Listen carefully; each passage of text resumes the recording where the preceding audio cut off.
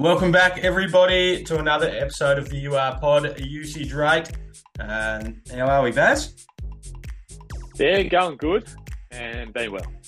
Going good, been well. Very good.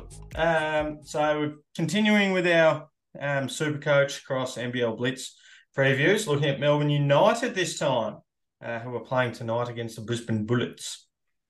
Who you got highlighted on the big board, mate? They are stacked. Oh, yeah, they're going to be so bloody good, aren't they? So for me, it's looking for someone that doesn't rely on one category, that contributes across the board. Because I feel like if I go with someone who I know gets sole points, like just say Chris Goulding, at some point with all those mouths to feed, he's not going to get them. And so I've gone with Luke Travers. You originally told me about Travers, and I was like, bit and ahhing, not a big fan. But since then, my opinion's changed very quickly. He does do a little bit of everything.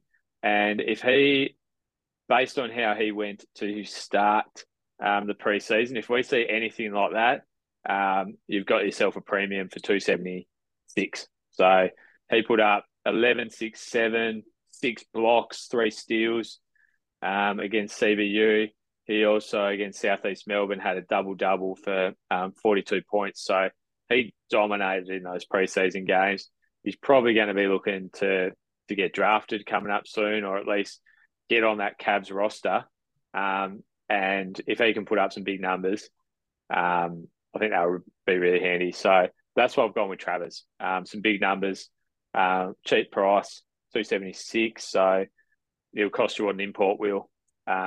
But I think, yeah, he's in for a big year. I'm with you, mate. I'm sold on Travers. He was nearly the first one I bought in. Like you said, he can do a bit of everything. If he's not putting the ball in the hoop one night, he'll be getting boards, he'll be getting assists, he'll be steals, he'll be blocks. He can do it all. And he's been backed up by Brad Newley. So he's gonna be playing a truckload of minutes. Yeah. Well, you can play him. You can play him anywhere, really, can't you? Oh, he's versatile. Yeah, you got a few choices. Mm. I know that sometimes they'll try and play him in a guard position over in Perth, and that may or may not have worked for him. But yeah, obviously the choices are there for him, and yeah, obviously the stats going to be there as well. Yep. So both a big tick for Luke Travers. Anyone else that you like or anyone that you dislike? Well, the point guard situation is interesting because I'm not a big fan of Delhi as a fantasy player. No. I think his role on the team is not there to put up stats, get boards, steals, whatever. That's not his MO. He's there for a veteran presence. That's what he was on that Boomer squad for. We watched him in the NBL before, and it's not pretty. I think he's at the back end of his career. I don't think he's going to offer much in the fantasy space. His presence or his contribution to the team is far beyond the stats. It's definitely more that locker room presence, and priced at 255. You're better to spend the extra 20K on an import, or you're probably could get the same output from him, the same output that he could give you for a cheapest chips player at 69K. So he's on my don't touch list. I do really like Shea Ely as well. And he didn't have some bad games for New Zealand in the World Cup. But again, he's probably one of those players where their on court, what they do on court outweighs their fantasy value. He has had some good games. I'm a massive fan. I think he's an awesome player, Shea Ely, but I'm not sure whether that translates to a fantasy friendly game. Yeah. Interesting what you said about Delhi with his price at 255. Obviously, their NBL averages over the last 2 years have come into that. He was out last year, played the year before, but he's priced at more than Isaac Humphries. So maybe his production's not going to be as low as you think. And he's only 7K less than Mitch McCarron, who you really liked. So it's an interesting one. Maybe he's going to get the steals, and Yep. maybe the fancy friendly high steals, low turnovers. Mm. He's probably maybe that might give him a fantasy friendly score. But yeah, I don't know. I just think that I'd probably rather spend an extra 20K on import but he's priced at that for a reason, and obviously they've done the maths. But yeah, I just can't see him having a fantasy friendly year. Jeez, Yeah. don't keep that receipt on me though. We'll be holding you to that all year, I reckon. I'll And get that Shea back Ely in 2 weeks. obviously had the injury concerns with the concussions last year. So, Yeah, although he had a really good World Cup, hopefully those concussion issues are behind him. I really like Shea Ely's game and agree with you that his impact is far beyond the stat sheet. So, yeah, I don't think I'll be touching him either. when he Uh, played, they won. yeah, Like, yeah, yeah. 100%. And then as soon as he got that concussion and he was out, they looked like a totally different outfit. So Yeah. yeah, he's winning record would be unreal, I reckon. Yeah, he's a really good, really good NBL player. I'm pretty big on Ariel Huckporty. Um, only priced at 172. I do quite like Melbourne's schedule. They've got two in the first week, Tassie in the second week, and two in the third week. So I like that. Just just going to keep an ear out for Joe Luala news. He's looking like he'll be back a little bit quicker than first thought. So I'm just going to keep an eye on that. But I think Huck Porty can add some good value pretty quickly, especially if he's going to be playing some starting minutes. Good rebounder, blocks shots, loves blocking shots.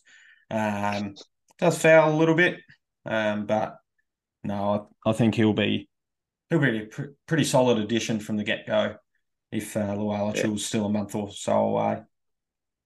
yeah. JLA will be an interesting one because yeah, Mm, when he comes back,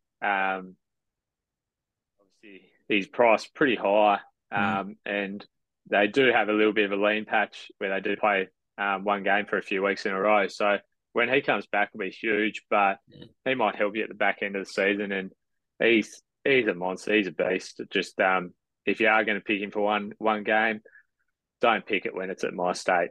Um, He and we all scattered know around there, why. didn't he? Yep. He Um, did. what's he priced at? 353. Um, 353.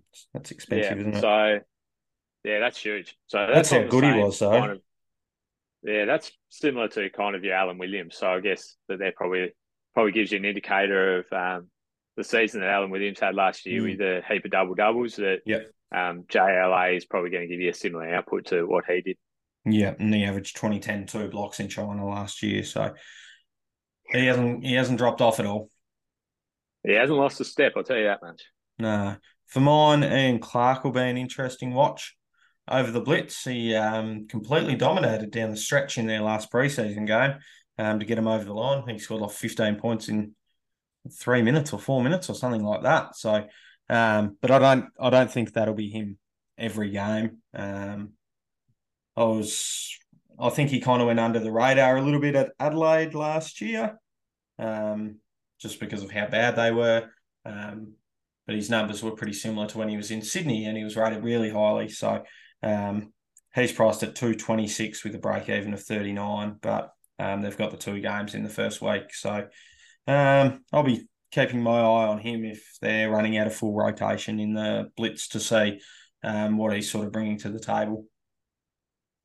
Yeah, I had a little bit of a look as well at Tanner Krebs. Obviously Mm-hmm. he's a Tassie boy as well, and he's probably comes with a nice resume coming from Brisbane and also played a little bit in college career as well. He's probably quite versatile. Played some stuff for Australia as a junior, and maybe a new scenery for him. Priced reasonably cheap.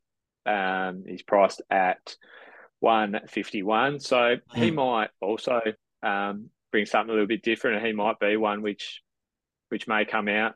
Not as a star player, but he might put up some numbers. So he's one I'm keen to watch Mm. as well. Yeah, interesting. Don't mind it. Had a couple of good NBL one campaigns, so yeah, it'll be interesting to see how he fits in that system. He could be value. He could be value. He could Hmm. be. Rightio. So we'll leave Melbourne United there, Yeah, and then happy with that. we'll cross the ditch over to New Zealand next episode. So everyone, Sounds good. See ya.